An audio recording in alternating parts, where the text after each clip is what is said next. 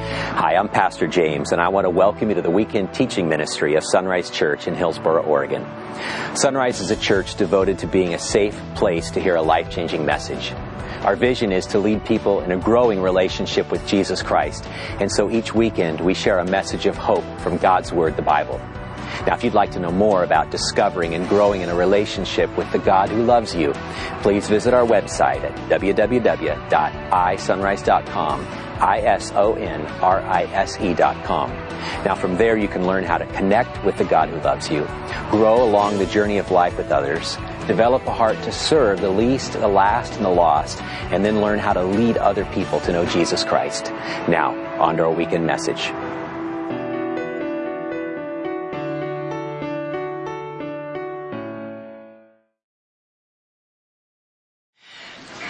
I want to tell you just a story about a friend of mine. Her name's Terry. And to be honest, we weren't the best of friends, but she had a great influence in my life. The summer of 1979, my mom had just become a Christian. And I wasn't quite sure what that meant because I just knew we were all Christians, you know, born in America kind of thing. And she said, let's start going to this church. It's a little Baptist church in our town in Petaluma. And I was okay with that because we had done the church thing off and on through our lives. And so we get there, we get plugged in a little bit. There's a youth group. Not a very big church, but they had an active, vibrant youth group. And so I go to Sunday school with the youth. And see, the thing is, I was okay being a weekend attender at church. But inside, I had already determined I was an outsider. I wasn't really interested in being an insider in church. I didn't want to really get plugged in. And so they have activities every once in a while in youth group. My sister's about 1.5 years older than me, and we were in the high school group.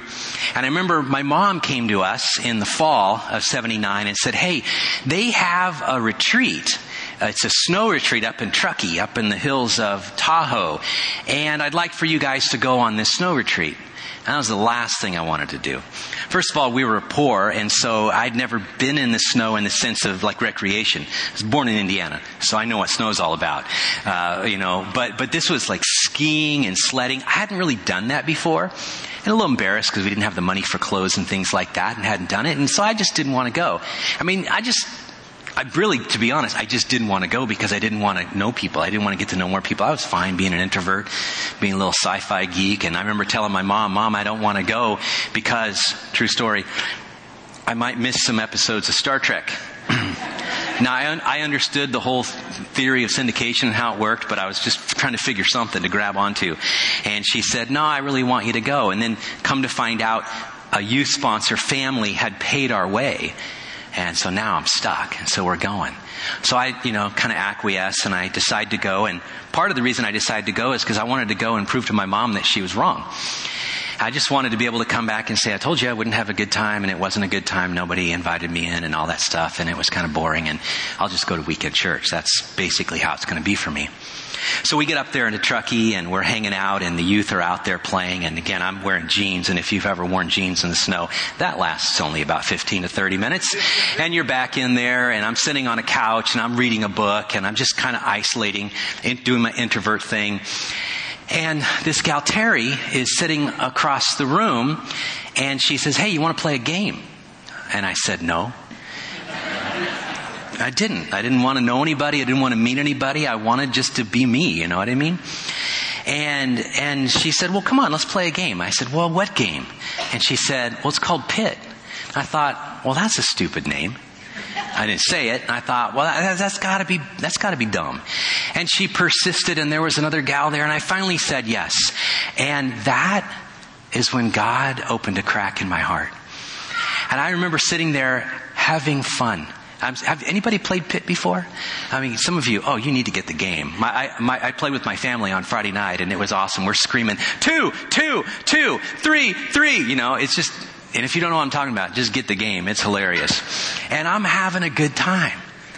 And all of a sudden, a crack opens in my heart, and God's Spirit begins to work in that. And it's only about a month later that I received Jesus Christ. And I credit Terry with that, because she was the one that opened a crack in my heart.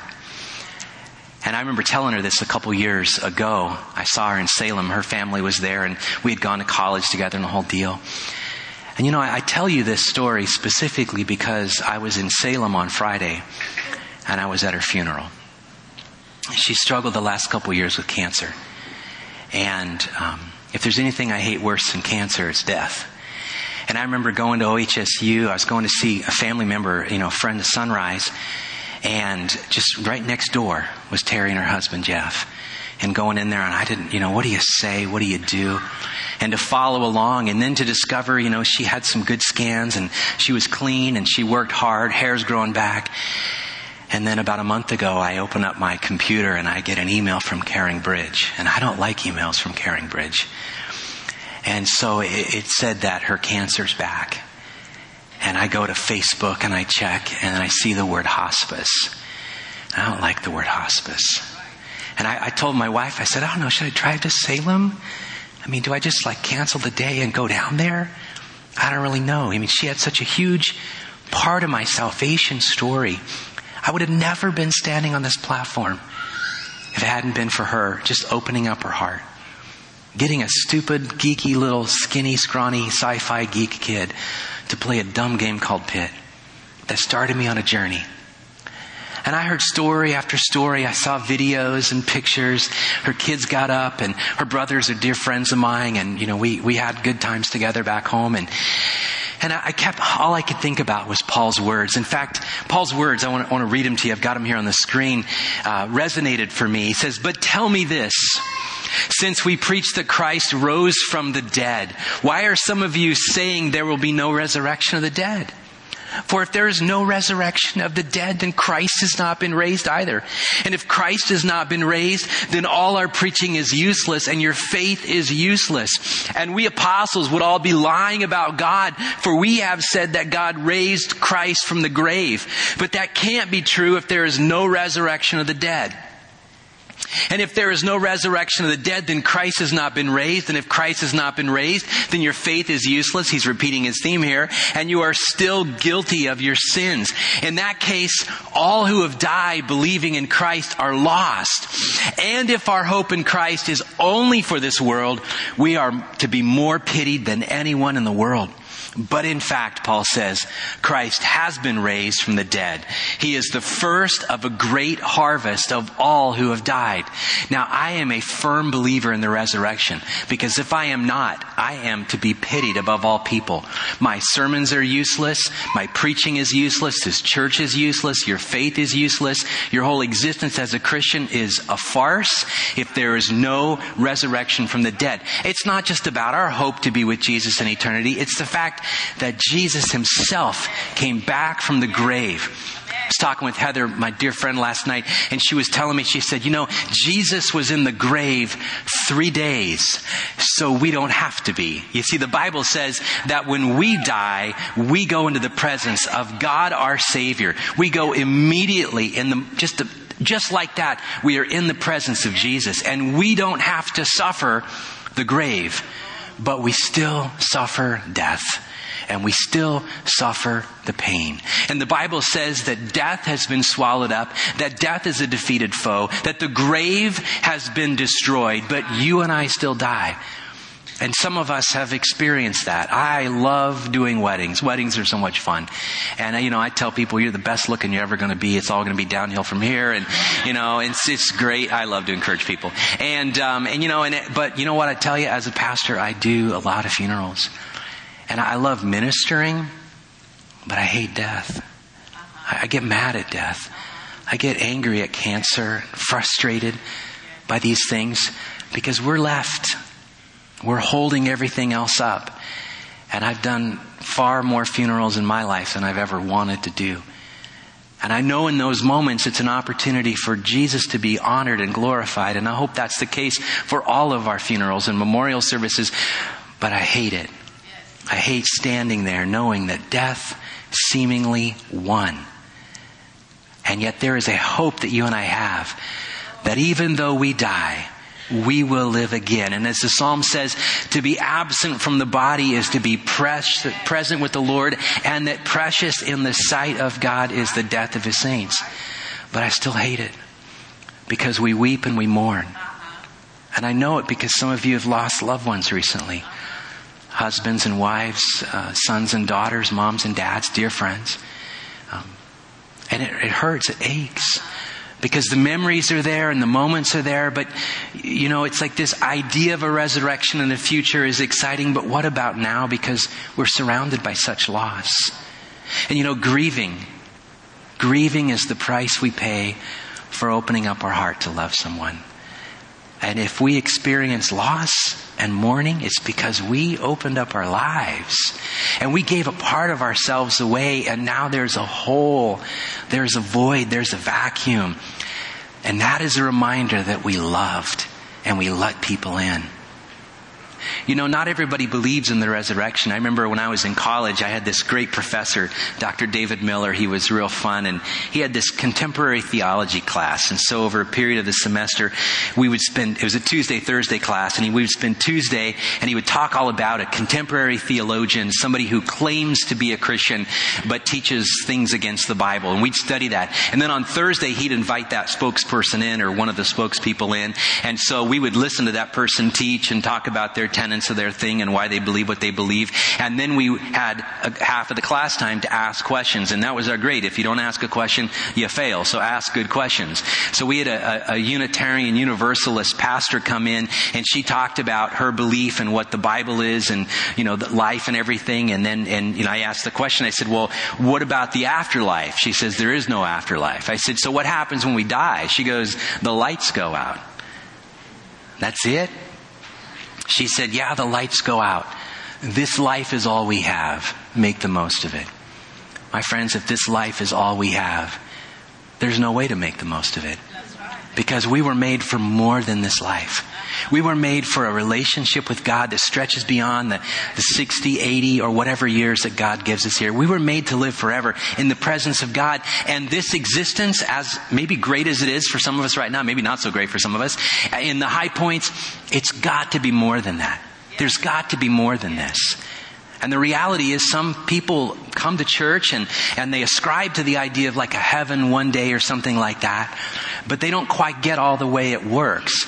In fact, at the time of Jesus, there was a whole group of religious people. The conservative religious people of Jesus' day did not believe in a resurrection. They believed that once you die, that's it, lights out. There's nothing more. That all you hope for is in this life. Bible-believing people. The conservative Jewish group said, this is it. In fact, open your Bible to Matthew 22, because we're going to see this story. As you're turning there, we just continue on with the journey of Jesus. For those of you that are with us, for the first time, or it's been a while since you've been here, we're just looking at the life of Jesus and Matthew, going section by section through it. And we've seen Jesus come into Jerusalem for the very last time, to come in during the beginning of Passover, which will be the Passion Week of Christ, the final week in the life of Christ, his death, burial, and resurrection. And we'll see the resurrection at Easter.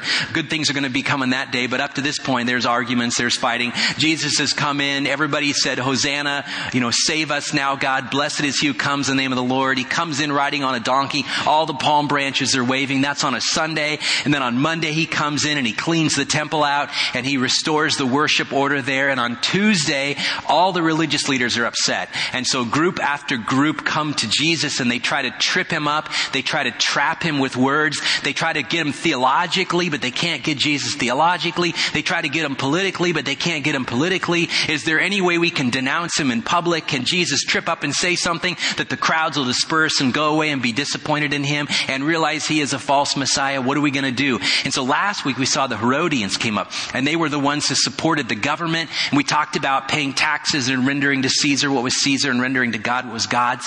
And if you missed that, it's online. I encourage you to see that. There's some great stuff Jesus said there. And then today the Sadducees are back. The Sadducees. Now, who are the Sadducees? We'll take a look at this. This is the encounter. That same day, Jesus was approached by some Sadducees. Their name literally means the righteous ones. Now, that isn't necessarily an accurate description of them, but that's how people saw them, because they were the leaders of the temple. They were the high priests. They were the ones that offered the sacrifices for the Jewish people, the Jewish nation. They were the rulers. They were the leaders in Jerusalem.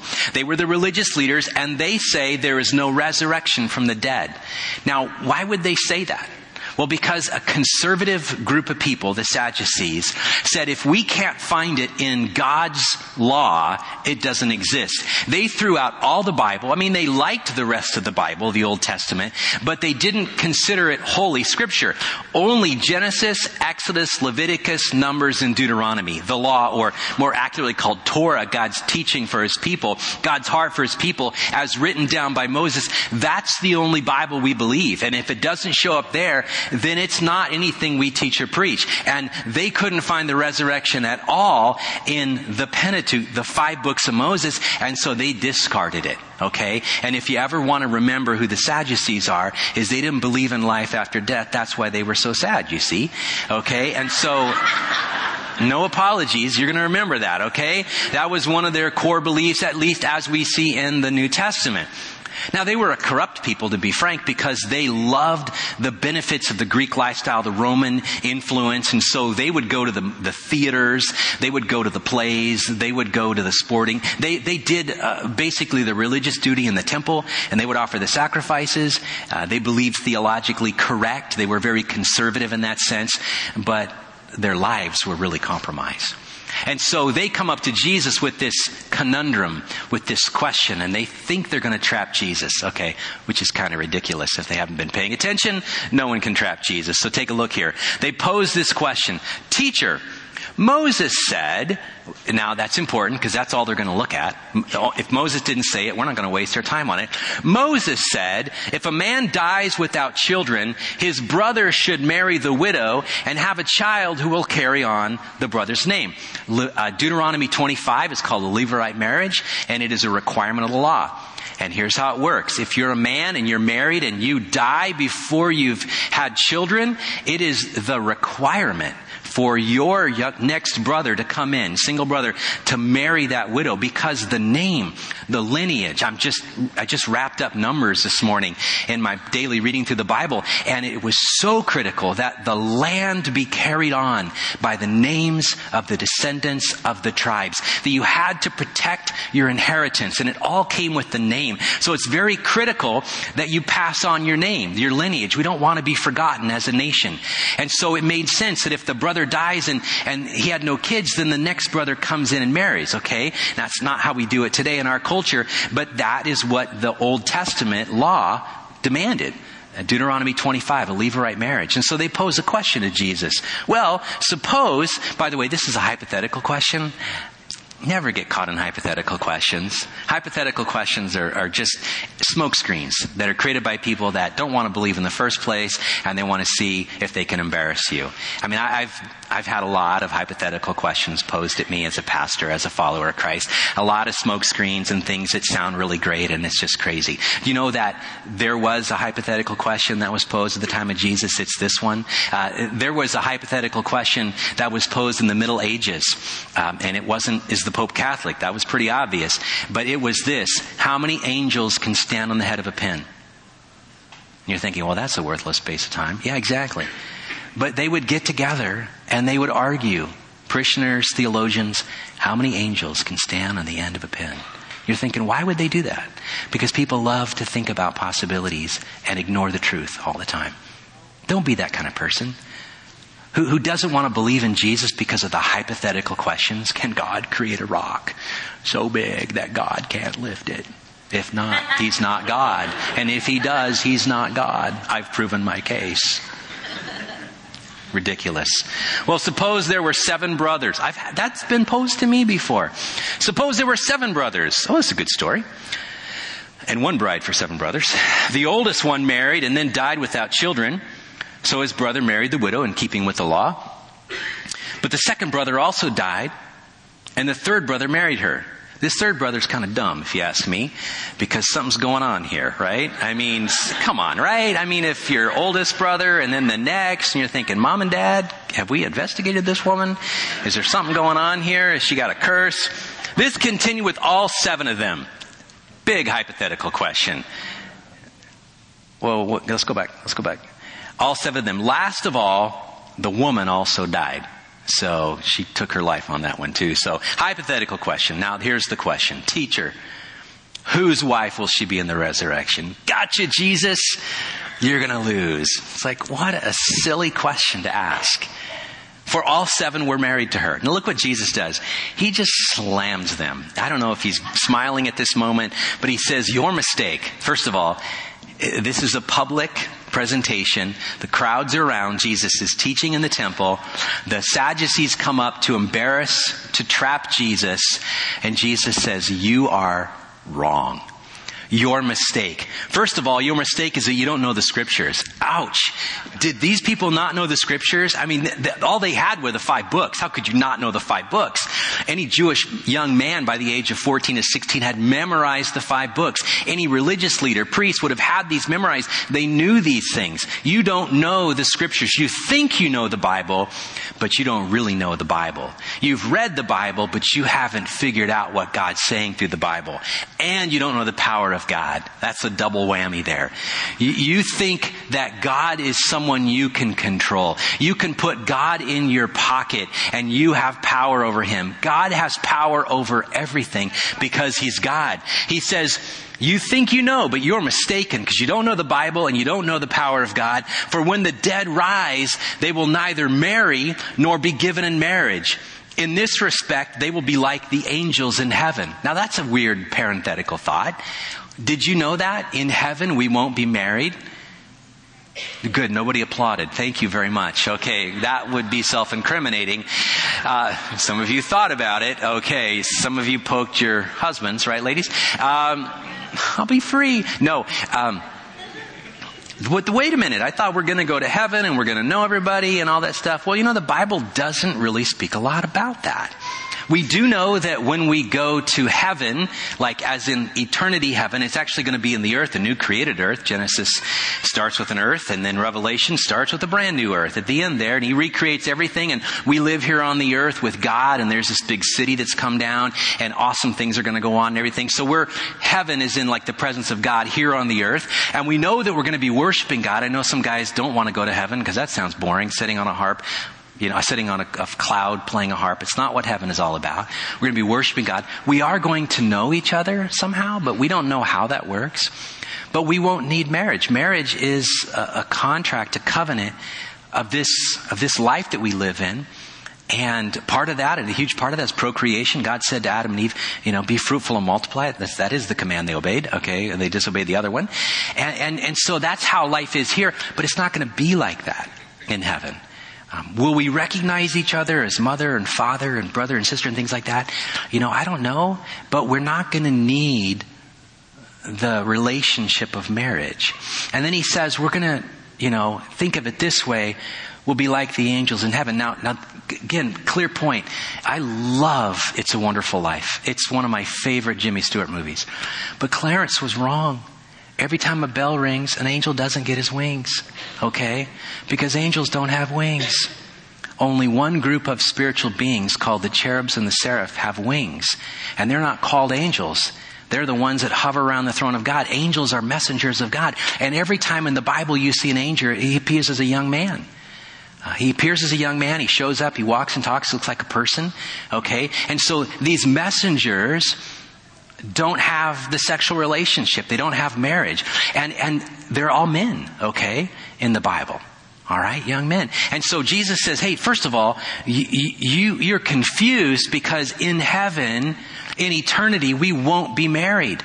That relationship won't exist anymore. And beside that, we're going to be like the angels in heaven. And we're not going to become angels. We're going to be like them in the sense that, we're not going to be given into marriage. We're not going to have that relationship. And then Jesus goes on to say this.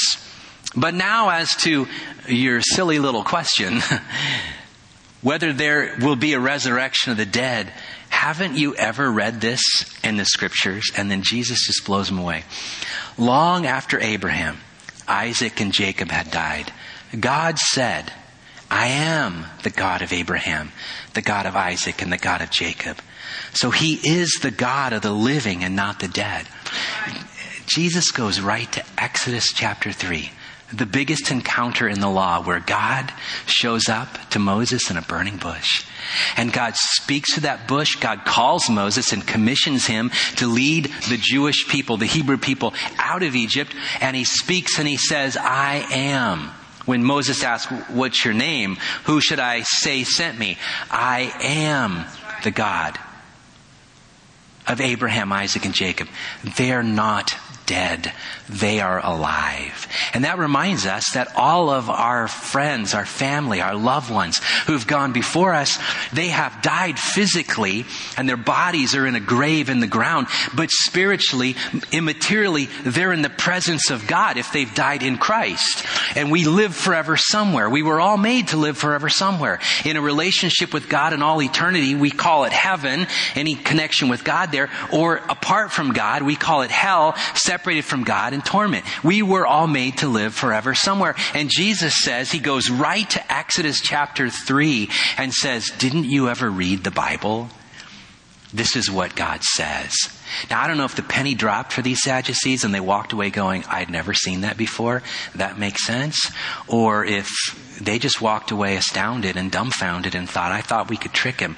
But it says when the crowds heard him, because the crowds are watching and listening, they were astounded at his teaching. That all he had to do was open up a little text and prove his point.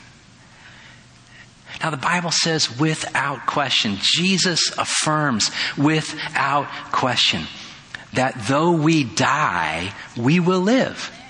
And that when we die, we go into the presence of God. Now there's a lot throughout the pages of Scripture that talk about that journey, that existence, about angels coming, about this relationship where we see Jesus face to face and that we're going to be like him because we're going to see him and we're going to look at him and our bodies are going to be transformed one day. Jesus is going to come back and our bodies will rise from the grave and we'll be united and we'll have resurrected bodies. And Jesus got a resurrected body. We see this in the very end of all the Gospels that Jesus walks and he talks and he breathes and he eats and people recognize him as Jesus. I remember years and years and years ago teaching a theology class here, and this one gal said, well, I can't wait for the new heaven and new earth when I get a brand new body and I look like an 18-year-old and I'm really thin, and she wasn't thin, and and all that stuff. I said, I hate to break it to you, but Jesus looked like Jesus.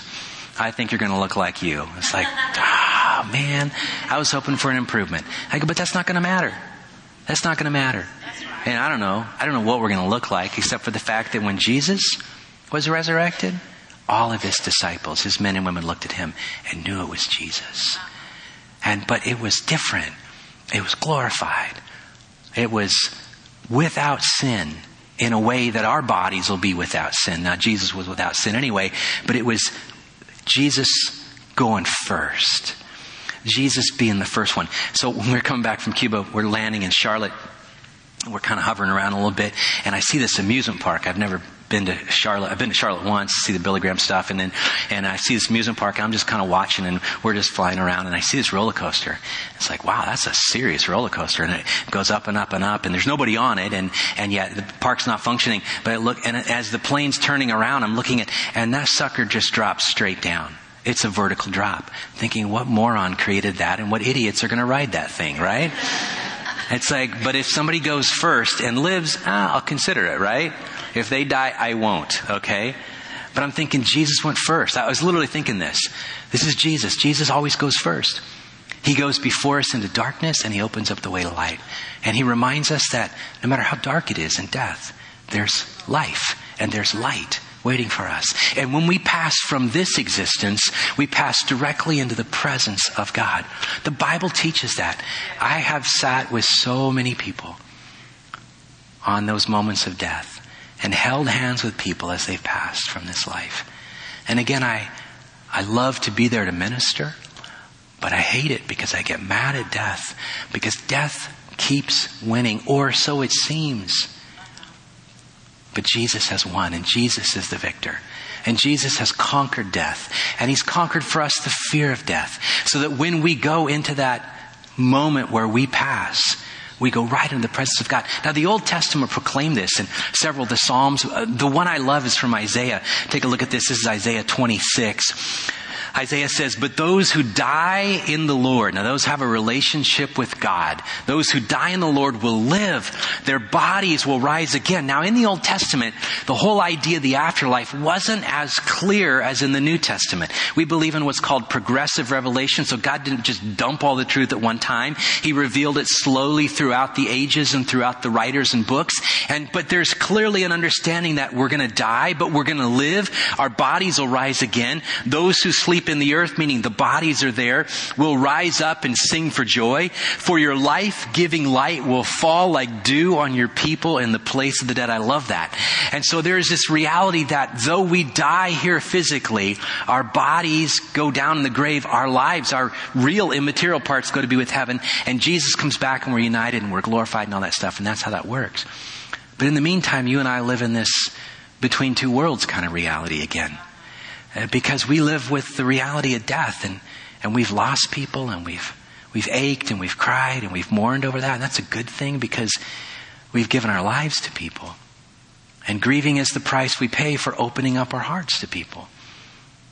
And it's worth it. It's worth it. And so we have aches, and so we have pains. And so we have this tearing in our lives. But our hope is in a resurrection. Our hope is in the fact that though this life, as short as it is all we think about, all we put our hope in, all we invest in, the Bible says there's more to life than this. That our years, 60 to 80 or whatever we're given, is just such a small space in time compared to all eternity. But what we do in this little existence matters for the rest of eternity. Whether we say yes to Jesus and receive Him as Savior and Lord, and as the Apostle Paul writes, we bow before Him and confess Him in this lifetime, or we reject Him in this lifetime, blow Him off, I don't want to know anything about it, I'll be an outsider in church, that was me, but I'm not going to become an insider, I'm not going to become a fanatic and really do all the Jesus stuff, I'll just kind of hang out and get the benefits. If we just ignore, if we just walk away, if we just deny the reality of our brokenness and sinfulness, that's so clear, if we just see it, and we just say, I'll power through and make it in life, well, we'll do that until we die. And then we go into an eternity away from God.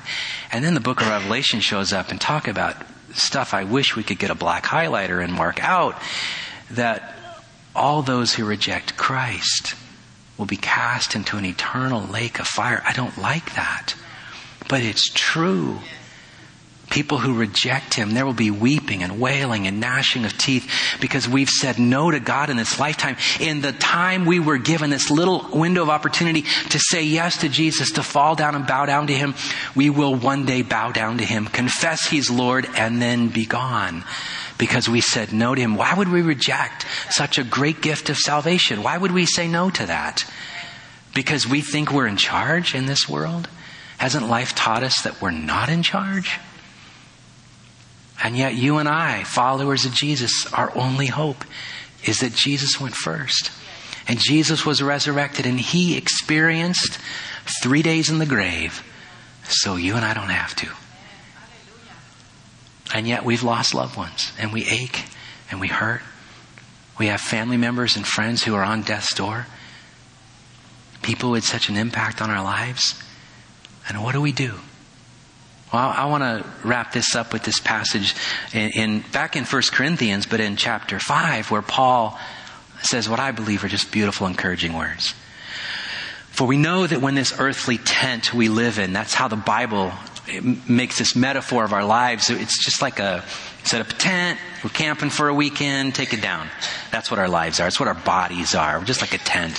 Which is cool because the Bible says in John 1 that Jesus showed up and He pitched a tent.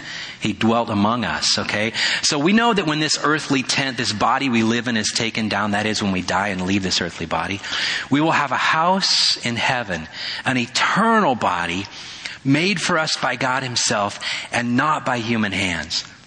We grow weary in our present bodies. Can I get an amen? Yeah, we grow weary. And we long to put on our heavenly bodies like new clothing. What a beautiful picture. For we will put on heavenly bodies. We will not be spirits without bodies. when we live in these earthly bodies, we groan and sigh, but it's not that we want to die and get rid of these bodies that clothe us. Rather, we want to put on our new bodies. Paul said this in Philippians. He goes, I'm torn. I want to die and go see Jesus and be with him. And yet I want to live because I'm benefiting you and I don't know what to do. You know what I mean? I'll one day get there, but for now. So it's this tension. You know, we want to go to be with the loved ones we know and we've lost and they've gone before us, but we're still here. We've still got a mission. You know, we want to put on our new bodies so that these dying bodies will be swallowed up by life. God himself has prepared us for this. And as a guarantee, this is cool. He has given us his Holy Spirit as a reminder. By the way, the guarantee here, it says it really clear in Ephesians as well. The word that's used in the Bible to describe that, it can also be used in that culture as like an engagement or a wedding ring. And I wear my wedding ring as a reminder. Ladies wear engagement rings. We're not married yet, right? This is what God has done for us. He's given us his Holy Spirit as a deposit to guarantee that he's going to come back for us. And we have his Holy Spirit like an engagement ring, waiting for that day when Jesus comes back. What does Paul say? Let's take a look at this. So we are always confident, even though we know that as long as we live in these bodies, we are not at home with the Lord. For we live by believing and not by seeing. Yeah, it takes faith to believe in a resurrection. It does. Yes, we are fully confident, and we would rather be away from these earthly bodies, for then we'll be at home with the Lord. So whether we are here in this body or away from this body, our goal is to please him. And then he wraps it up with this. For we must all stand before Christ to be judged. We will each receive whatever we deserve for the good or evil we have done in this earthly body. You know what Paul says very clearly? And he describes this is that in the moment we pass from this life, we're in the presence of Jesus. And there is a judgment. And the word judgment is a good judgment.